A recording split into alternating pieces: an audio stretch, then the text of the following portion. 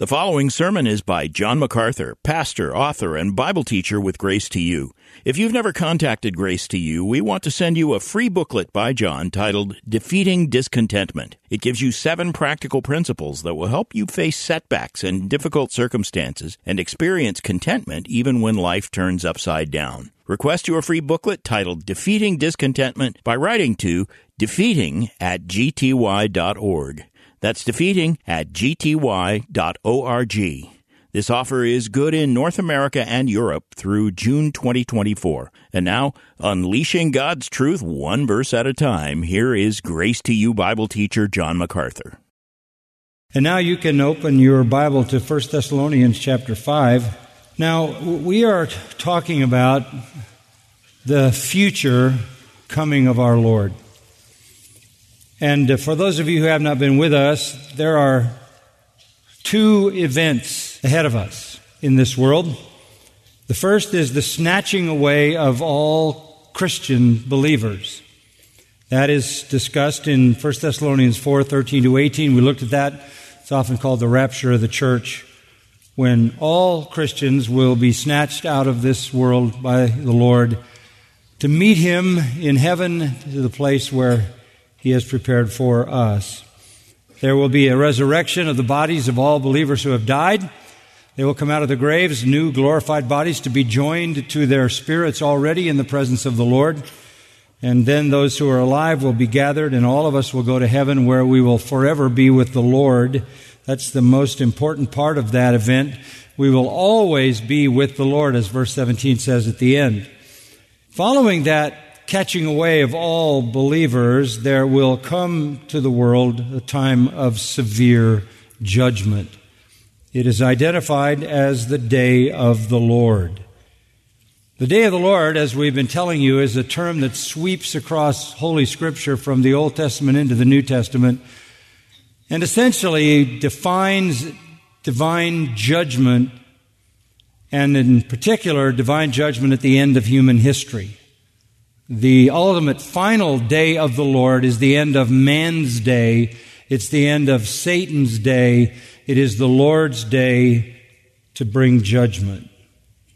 Believers will be removed, and judgment will break loose in the world. This is prophesied many places in the Old Testament, declared by our Lord during His ministry, and detailed in the book of Revelation.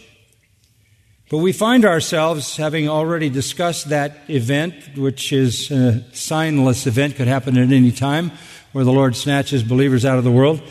We've come to chapter 5 now to talk about the day of the Lord. And we've essentially looked at the opening 3 verses that introduce the day of the Lord to us, and we've expanded from there to see how it's basically described throughout all of Scripture. Now, I want you to pick up the text back at the beginning of chapter 5, because I think it all is important to be in your mind. Now, as to the times and the epochs, brethren, you have no need of anything to be written to you. That was because Paul had given them full instruction on the rapture and on the day of the Lord. For you yourselves know full well that the day of the Lord will come just like a thief in the night. It comes in the night in an unexpected way. The day of the Lord is that cataclysmic, final, ultimate judgment of God on this world. While they are saying peace and safety, they will be apparently in a time of security and safety, which is laid out for us in the book of Revelation. Then destruction will come upon them suddenly, like labor pains upon a woman with child, and they will not escape. Now, at this point, we get the picture that this is not for believers. There's no place for believers in this event. We've already been taken out in the rapture. Then comes this event. And that is affirmed in verses 4 through 11, which is our text for this morning. But you, brethren, are not in darkness, that the day would overtake you like a thief. For you are all sons of light and sons of day. We are not of night nor of darkness. So then let us not sleep as others do, but let us be alert and sober. For those who sleep do their sleeping at night, and those who get drunk at night.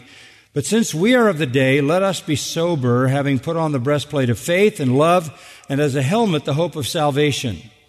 For God has not destined us for wrath, but for obtaining salvation through our Lord Jesus Christ, who died for us, so that whether we are awake or asleep, we will live together with Him. Therefore, encourage one another and build up one another, just as you also are doing.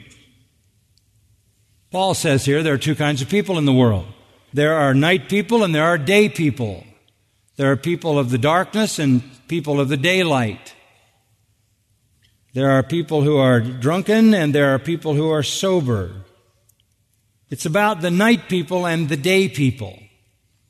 This is not a new theme in Scripture. In fact, it's a very old theme.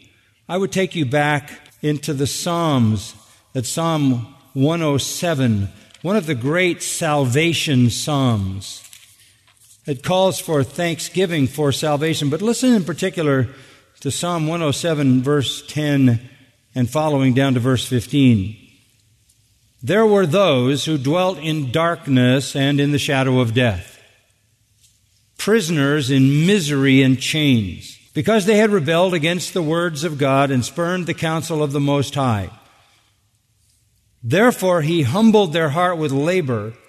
They stumbled, and there was none to help. Verse 13, then they cried out to the Lord in their trouble. He saved them out of their distresses. He brought them out of darkness and the shadow of death, and broke their bands apart. Let them give thanks to the Lord for His loving kindness and for His wonders to the sons of men. The psalmist says, there were those who dwelt in darkness and the shadow of death. That's the night people. All of us at one point were among the night people. Prisoners in misery and chains. Rebels against the words of God and the counsel of the Most High. But there was a time by the prompting of the Holy Spirit when we cried out to the Lord in our trouble, and He saved us out of our distress and brought us out of darkness and the shadow of death. For that reason, we give Him thanks for His loving kindness and His wonders to the sons of men. We worship because we have been delivered from the darkness. So that is an Old Testament concept.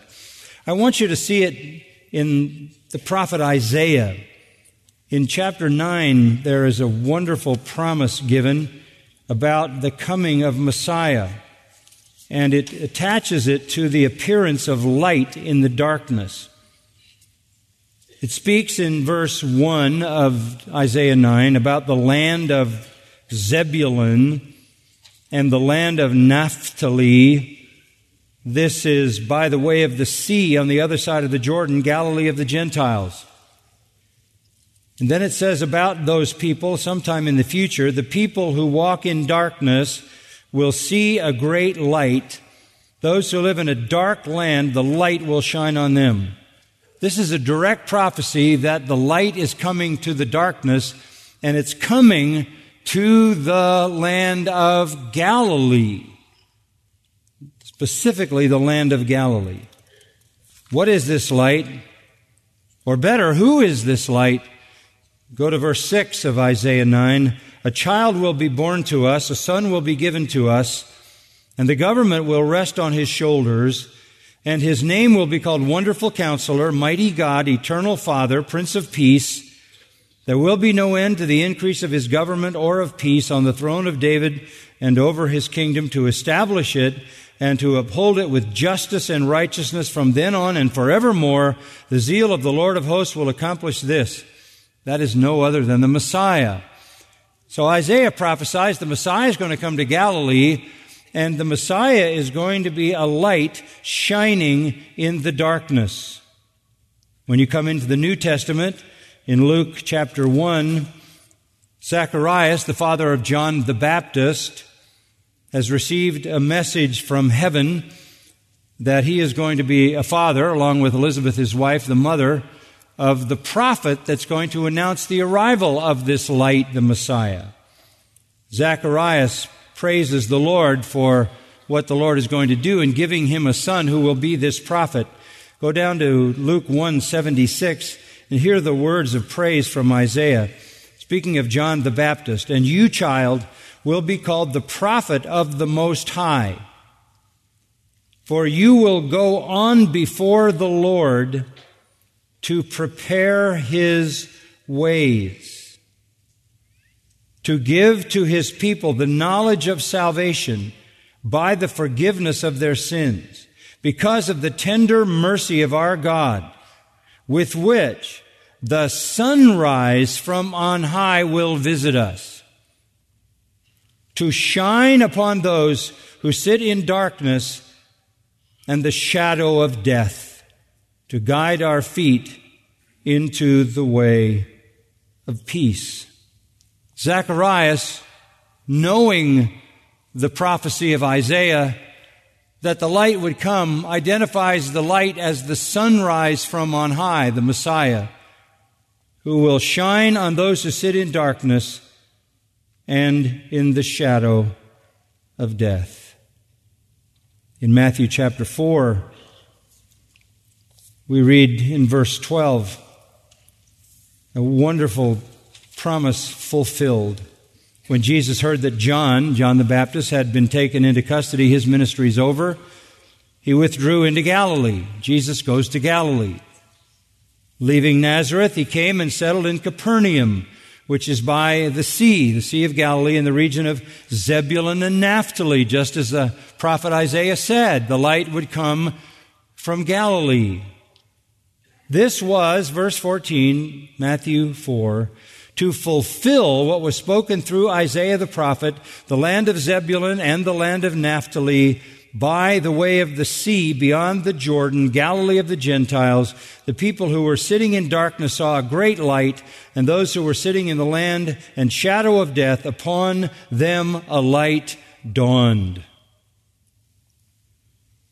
You can see that God speaks in terms of Messiah's coming as light in the darkness. Even the psalmist understood salvation as being delivered from the darkness into the light. In John chapter 8, very familiar and oft memorized words from the lips of our Lord. "I am the light of the world. He who follows me will not walk in the darkness, but will have the light of life." Jesus is light. Paul was on the Damascus Road. The 9th chapter of Acts records the account. Light comes out of heaven, blinds him, knocks him to the ground.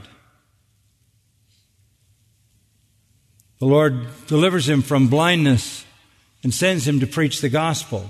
Paul described his calling this way in Acts 26, verse 18. Powerful, clear understanding of his calling. What is your calling? The Lord says to him, verse 17, "I'm sending you to open their eyes," Jews and Gentiles, "to open their eyes so that they may turn from darkness to light and from the dominion of Satan to God, that they may receive forgiveness of sins and an inheritance among those who have been sanctified by faith in me." The prophet says the Messiah will be light. John the Baptist says the Messiah will be light. The Messiah says he is light. The apostles preach that he is light, and he brings light. Colossians 1 tells us that he rescued us from the domain of darkness. Ephesians 5 says we were formerly darkness, now we are light in him. 1 John chapter 1 identifies us with those same terms. Verse 5, "This is the message we have heard from him and announced to you. God is light, and in him there's no darkness at all. If we say that we have fellowship with him and yet walk in the darkness, we lie and do not practice the truth. But if we walk in the light as he himself is in the light, we have fellowship with one another, and the blood of Jesus, his Son, cleanses us from all sin." Now, all of that just to say God distinguishes throughout Scripture between the people of the night and the people of the day, the people of the darkness and the people of the light. Only two kinds of people in the world. My grandfather used to say, just two kinds, the saints and the ain'ts. From a biblical standpoint, it's the night people and the day people. In this passage before us, in chapter 5, we see the night people associated with darkness, associated with sleep, associated with drunkenness. Then we see the day people associated with light and alertness and soberness. Paul is making this distinction. He's identifying the people of the day. What is his point here? Why is he doing this? He's doing this to encourage believers. What was happening was this. The Thessalonians were aware that Jesus was coming. They had been instructed about the rapture.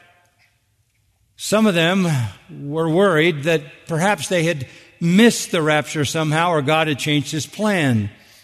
Because there was a lot of persecution, life was difficult. Maybe they were in the day of the Lord. Maybe they were in the time of God's judgment. In fact, there had been a letter written that was purported to be from Paul, though it was a deception, saying the day of the Lord had come.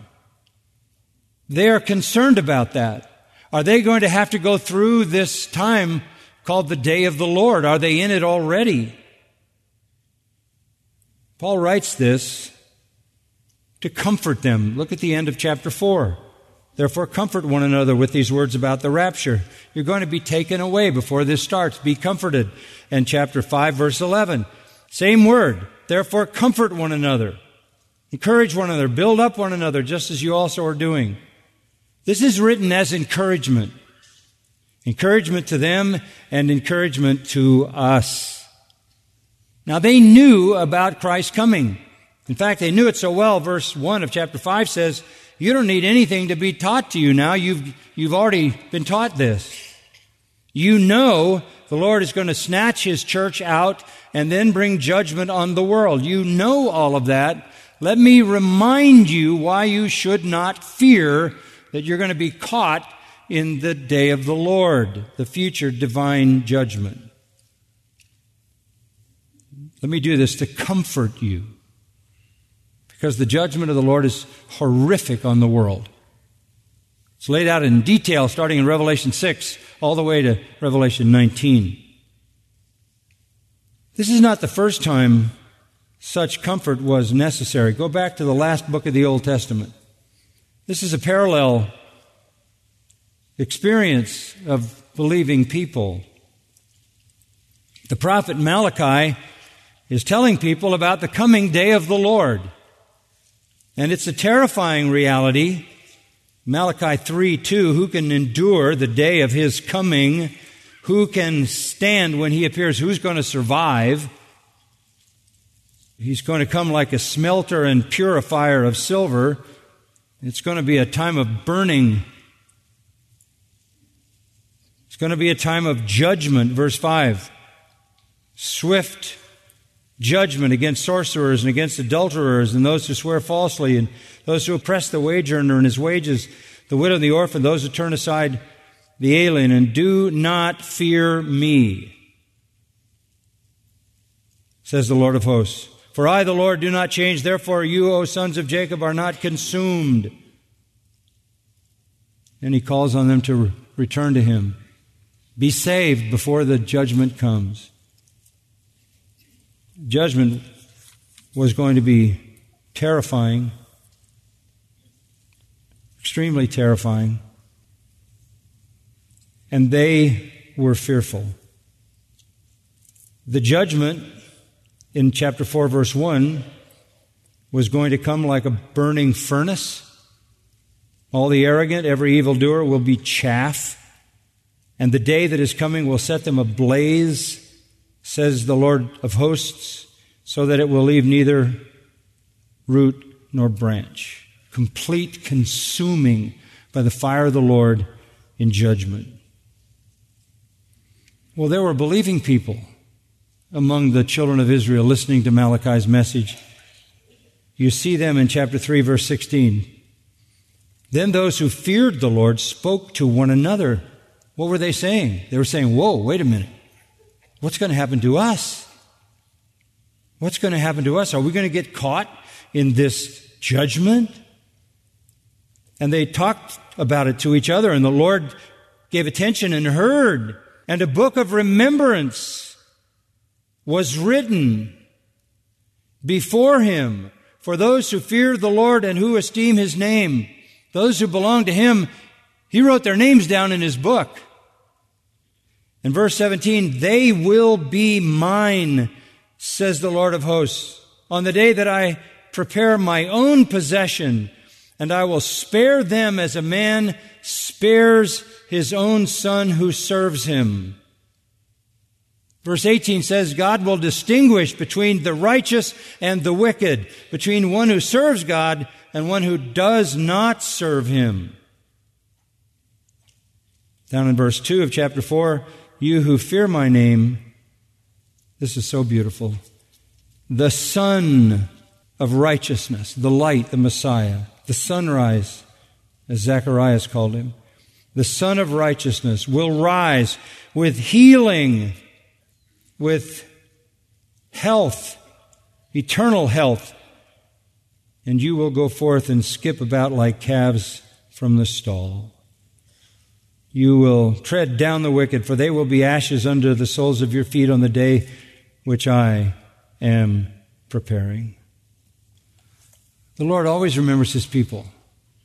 He has a book, and their names are written there. God always promises to the righteous that they will escape his wrath. So we have this same kind of fear as in Malachi's day among the Thessalonian believers. And Paul is comforting them, as he says at the end of chapter 4 and verse 11 of chapter 5. This is for encouragement for them and for us. He makes the distinction between the rapture of believers and the day of the Lord on unbelievers, between being caught up to heaven to be with the Lord and being destroyed in hell forever away from the Lord, between deliverance and wrath, between life and death, hope and no hope, day and night, light and darkness, being awake and being asleep, being sober and being drunk. Simple contrast. The description shows the absolute distinction between believers and non-believers. But this is written to comfort us. Any fearing Christian who knows what is coming in the day of the Lord in the future can look deeply into this passage and have their fears calmed. There are teachers of the Bible who say believers are going to go through the day of the Lord. We're going to go through the time of tribulation. We're going to have to take all of that fury from heaven. I think this passage says something very different than that. We will not be in the day of the Lord because we will not experience his wrath. In chapter 1, verse 10, it was part of the faith of the Thessalonians that they were waiting for his Son, God's Son from heaven, whom he raised from the dead, that is Jesus, who rescues us from the wrath to come. They had been taught by Paul that they would be rescued from the wrath to come, and that rescue is the rapture, and then comes the day of the Lord. And I told you last time, we'll get back into that outline now. There are 3 reasons why day people don't end up in the night of the day of the Lord. Reason number 1, the distinctiveness of our nature. The distinctiveness of our nature. We looked at this last time, verses 4 and 5. But you, brethren, are not in darkness, that the day would overtake you like a thief. The day of the Lord will come, verse 2 says, like a thief in the night. You're not part of the darkness. You're not part of the night. Verse 5, you are all sons of light and sons of day. We are not of night nor of darkness. He says it about 4 times over. We have been delivered from the darkness. We are the people of the light. The domain of darkness is the domain of the unbelievers. They are dark in their minds, the darkened mind, And they are dark in their conduct. They are dark mentally and they are dark morally. But we are in the light. We have been enlightened by the truth, and we have been given the light of life, who is Christ, and with Him has come righteousness, virtue. The day of the Lord is not for us. We are not people of the darkness. We have nothing to do with that. We're in the Lord's book, His book of remembrance. Sin has no dominion over us. It has no condemnation on us. We have no place. We are day people, not night people. We have no place in the day of the wrath of God because of the distinctiveness of our nature. Secondly, the distinctiveness of our behavior. And we started looking at this in verse 6. So then, since we are different by nature, people of the day, let us not sleep as others do, but let us be alert and sober. For those who sleep do their sleeping at night, and those who get drunk at night. But since we are of the day, let us be sober, having put on the breastplate of faith and love, and as a helmet the hope of salvation. Now he's talking about our conduct.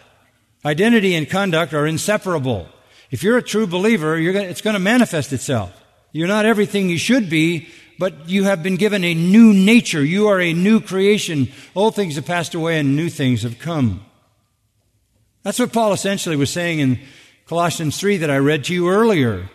Since you are heavenly people, since you died in Christ, you rose in Christ, you're seated at the right hand of God in Christ, since heaven is your home, you ought to act like it. You have the power to act like it. You have the new nature to act like it. Don't fall back into the old patterns. The commands that Paul gave in Colossians 3, the commands that are given to believers anywhere in the Bible, are basically to live in a way that's consistent with your identity in Christ. Your pattern of behavior is very different. Verse 8 puts it this way: since we are of the day. Since we are of the day.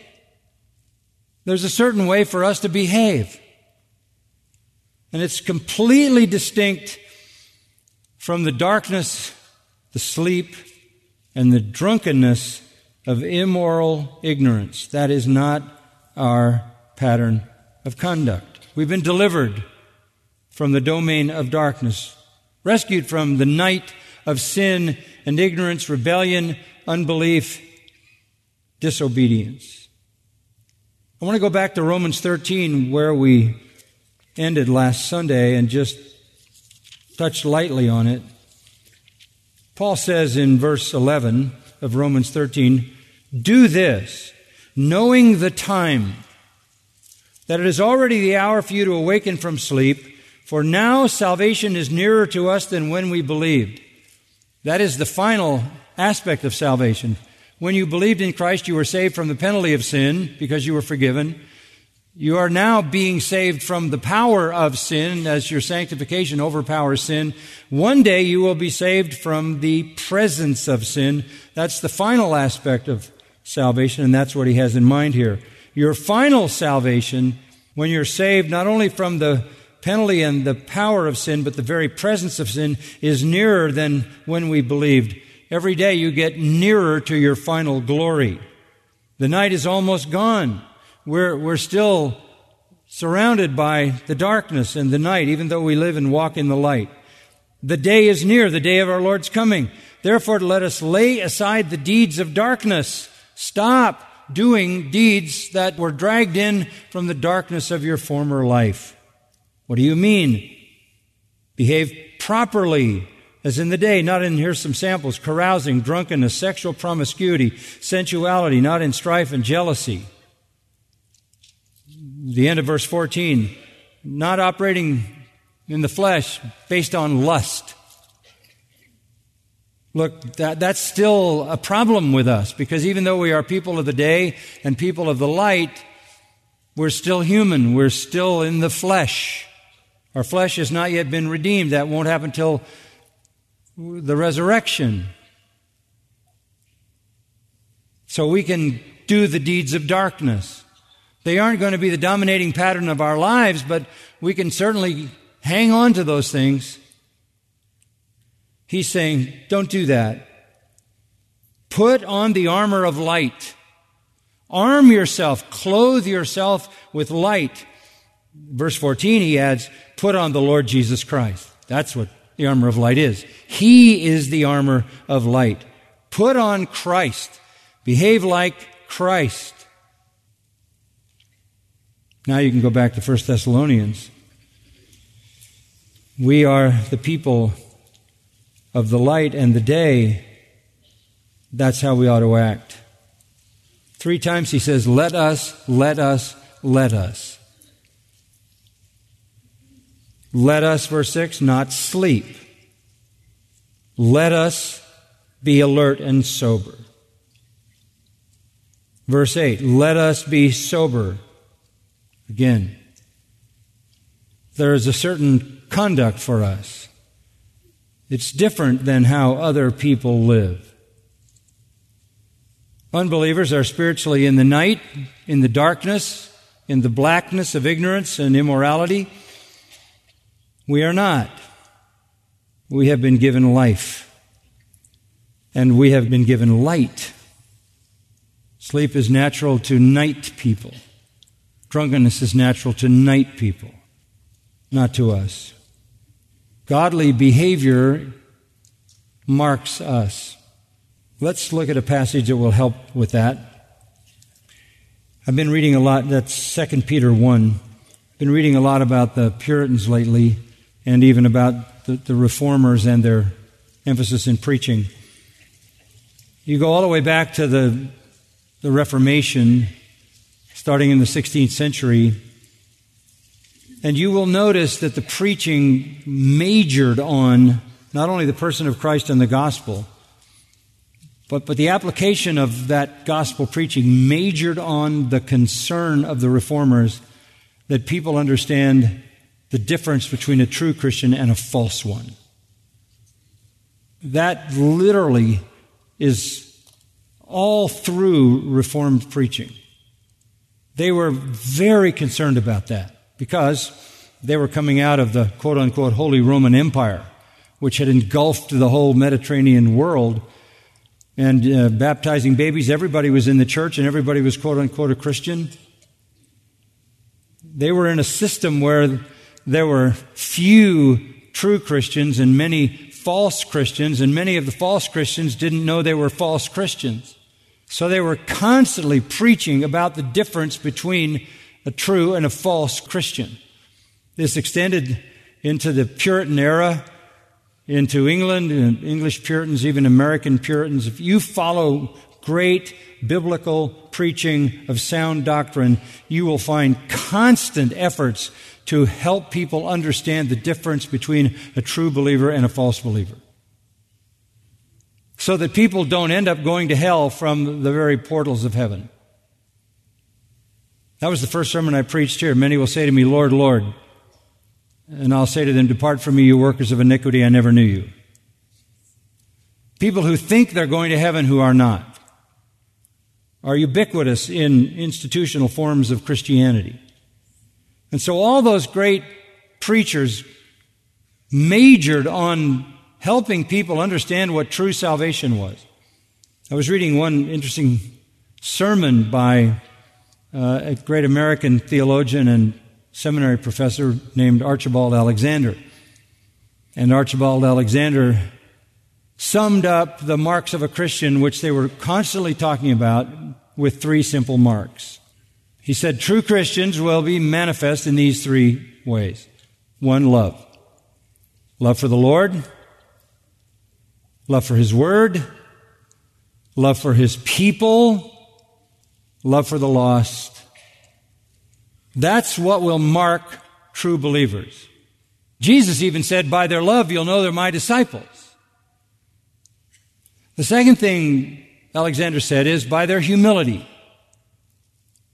Coming with that love is an eagerness to humble themselves before their Lord and God, and even to humble themselves among each other. There will be a desire to obey, to hear the truth and live the truth, and even to serve others the way Christ did in humility. And the third thing Alexander said is that they will be marked by holiness. Their lives will be characterized by righteous thoughts and words and deeds. Now, we're not saying that we're going to be marked by perfect love or perfect humility or perfect holiness or even anything close. Those will be, however, the trajectories of our life as a true believer.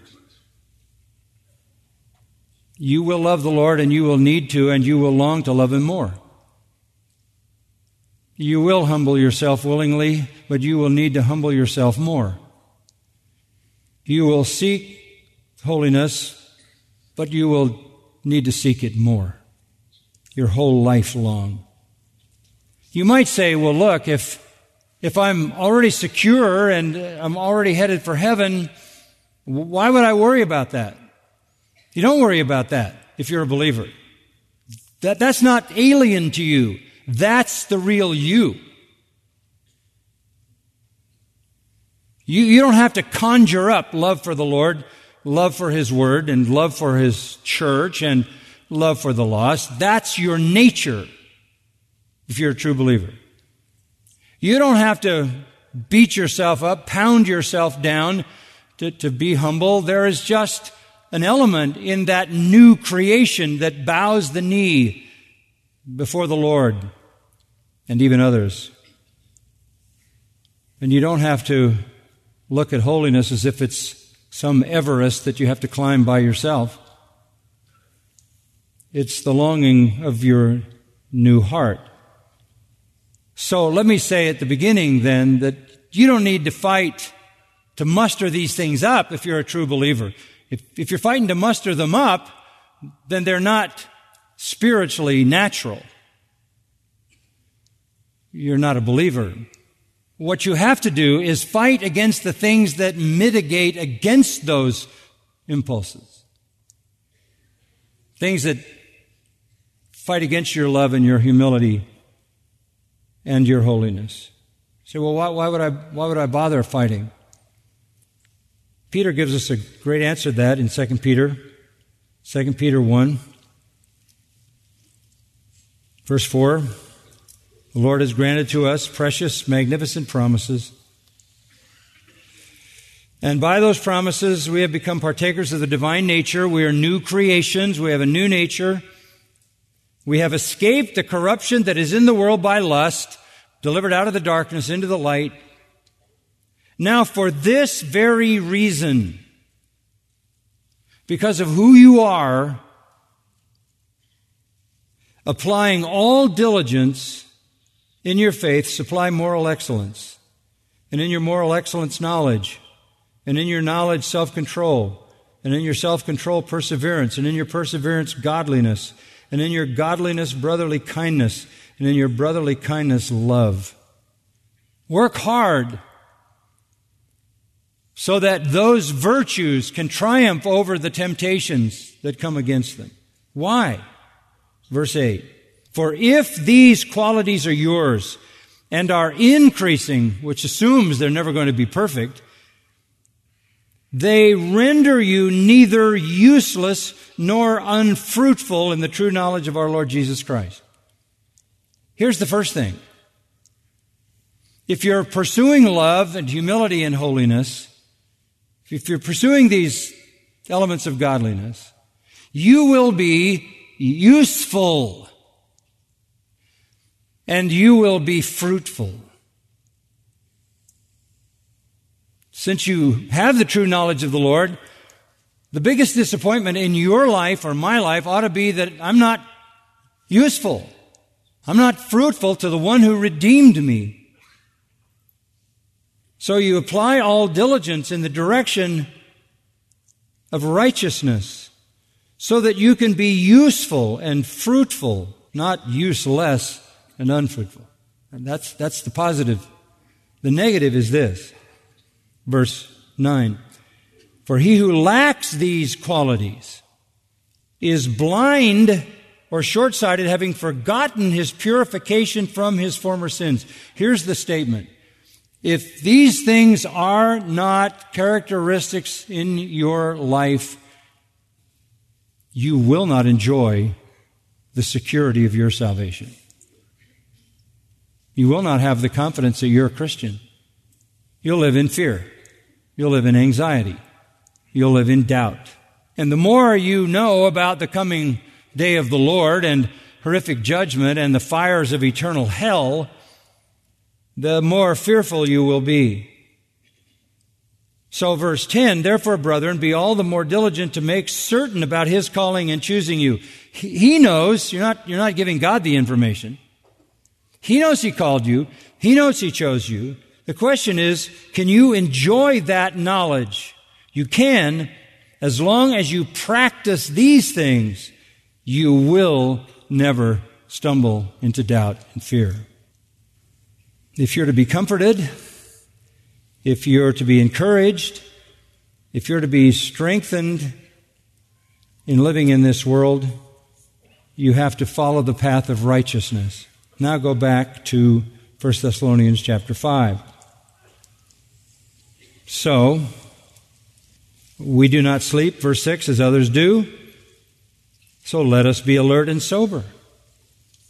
Alert means awake. Gregoreo, from which the name Gregory comes.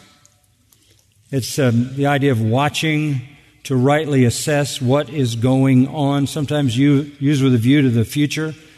Sober, free from the influence of intoxicants, but more than that, free from the influence of distractions. It's talking about being able to settle on priorities. Keep your focus clear. So, focus on what matters. Be alert. Get your priorities right. Live in a calm, consistent, balanced, steady, spiritual way. As you live like that, you're going to enjoy the assurance of your salvation. You're going to receive that as a gift from the Holy Spirit. You need have no fear. You're not part of the night people. You're not part of the darkness. The day of the Lord has nothing to do with you. He says that essentially in verse 7. Those who sleep do their sleeping at night. Those who get drunk at night. But verse 8, since we are of the day, he says it again, let us be sober. That means get your priority right. Think clearly about what matters. Be watchful. Picture of a vigilant soldier given a responsibility to be on duty, be alert, be awake, be wise, be armed. Yes, be armed. Look at verse 8. Having put on the breastplate of faith and love, and as a helmet, the hope of salvation. There's no sword here. This isn't Ephesians 6. We're not fighting demons with the sword of the word here. The picture here is of defensive armor. Put on a bulletproof vest. That's essentially would be the modern counterpart to a breastplate. Having put on the breastplate of faith and love, it's something you already have. You're already wearing it. And the helmet is the hope of salvation. The breastplate of faith and love. What is he talking about? Faith in the Lord and love to the Lord. That's what protects your confidence. That's what protects your assurance.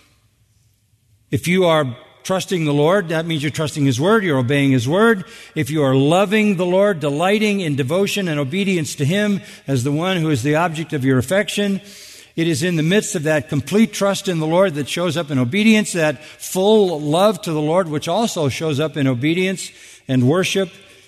In that situation, you have on a bulletproof vest. And no enemy, not Satan himself, can take away your confidence, your assurance, your comfort about the future. And then you have as a helmet the hope of salvation. We have salvation, yes, in the sense that we have been forgiven. I said that earlier. The penalty of sin has been dealt with, and we are forgiven because of the death of Christ. The power of sin is systematically being dealt with in the process of sanctification. But he's talking here again about the hope of salvation, the third and final phase of our salvation. Hope really is bright and produces joy when we walk in obedience, in faith, and love. Then you're protected from fear and doubt. You're protected from being shot here, from being hit in the head with anxiety, fear. Hope is certain where love flourishes. Love flourishes where faith is strong. That's the armor you need to be protected against things that would frighten you about the future. Where faith is weak, love is cold, and hope is lost. Where faith is strong, love is zealous, and hope is bright. We need have no fear, but we will only enjoy that hope if our life is marked by following the distinctiveness of our new nature. One final thought. We're not night people because of our nature, because of our behavior, and thirdly, because of our destiny. Verse 9, for God has not destined us for wrath. It couldn't be simpler. God has not destined us for wrath. That's not our future. That broad statement has really no qualification there. It's just a blanket statement, and how wonderfully encouraging is that? Listen to Romans 5, 8, and 9. God demonstrates His own love toward us in that while we were yet sinners, Christ died for us. Much more then, having now been justified by His blood, we shall be saved from the wrath of God through Him. God has not destined us for wrath, but for obtaining that final salvation through our Lord Jesus Christ. Salvation, meaning deliverance from the darkness. Once we were children of wrath, now we're children of God because we have believed in Christ. It's that simple in John 3:36, and this is a verse to keep in mind. John 3:36, he who believes in the Son has eternal life, but he who does not obey the Son will not see life, but the wrath of God abides on him. All of humanity divided. Those who believe the Son, light and life. Those who do not believe the Son and consequently demonstrate it in obedience, the wrath of God abides, rests, remains, and stays forever on them. And these texts about the wrath of God are spread throughout the New Testament. Romans 1, Romans 2, Romans 3, Romans 4, Romans 5, again Romans 9, Romans 12, Ephesians 5, Colossians 3, Revelation 6, Revelation further all the way into chapter 14. And the wrath of God is looking at this terrifying future, temporal and eternal judgment on unbelievers. But that'll never happen to us. Why? Because the Lord Jesus Christ, verse 10, died for us. He died for us. For us. We are saved from the wrath of God through Him. He became sin for us that we might know the righteousness of God in Him, who died for us. That is a specific death for us, on our behalf, with reference to us. Or John 10:11 puts it this way, the good shepherd lays down his life for the sheep. It was an actual atonement, procuring as God's peculiar people, His chosen, to enjoy the ultimate destiny of eternal salvation, while the rest of the world is plunged into the wrath of that future day as well as everlasting hell. He died for us. It was a specific death for a specific group of chosen people. We're not destined for wrath. So, he says in verse 10, whether we are awake, that is still alive, that's what was bothering the Thessalonians, or asleep, believers who had died and they were worried about what's going to happen to them in the rapture, we will live together with Him. And he explained that in the rapture passage, didn't he? We'll all be together. The dead in Christ will rise first. Those that are alive and remain caught up together with them in the clouds to meet the Lord in the air and will ever be with the Lord. We are people of the day, not people of the night. We will all be caught up together to meet the Lord in the air, and we will never, ever feel the wrath of God. It's alien to our nature, it's alien to our behavior, and it's alien to our destiny. So verse 11 says, therefore, comfort one another and build up one another, just as you also are doing. Is that not good news? We're people of the day. And one day the Lord is going to come and take us out before the judgment falls on the darkness. Father, we thank you that you have led us to the truth, that the light not only was shining in Galilee, but the light is shining throughout the world through the glorious gospel of Christ. We thank you that you brought us out of the darkness, the domain of darkness, into the light, that we who once were darkness are now light in Christ. We thank you for the promise that as the world gets darker and darker on its own, the darkness getting darker only sets the backdrop for the moment when the light shines. We look forward to that time when we meet you in the air and go to be with you forever in that place you prepared for us. We look forward to that. But at the same time, what is joy to us is also sadness, because the events after that are going to be horrible. So, Lord, may we be useful and fruitful in proclaiming the gospel, the good news of rescue from divine wrath. What an amazing message. We are telling sinners and people of the darkness that God desires to rescue them from Himself, to bring them under His love and grace so that they will never know His wrath and judgment. Press the message of truth to every heart as you would see fit, we pray in our Savior's name. You've been listening to John MacArthur, Bible teacher with Grace to You. For free access to all of John's lessons and a listing of study Bibles and books available for sale, visit Grace to You's website at gty.org. John MacArthur and Grace to You reserve all copyright protection under applicable law. Our copyright policy is available at gty.org, and it includes instructions for and limitations on duplicating this digital file.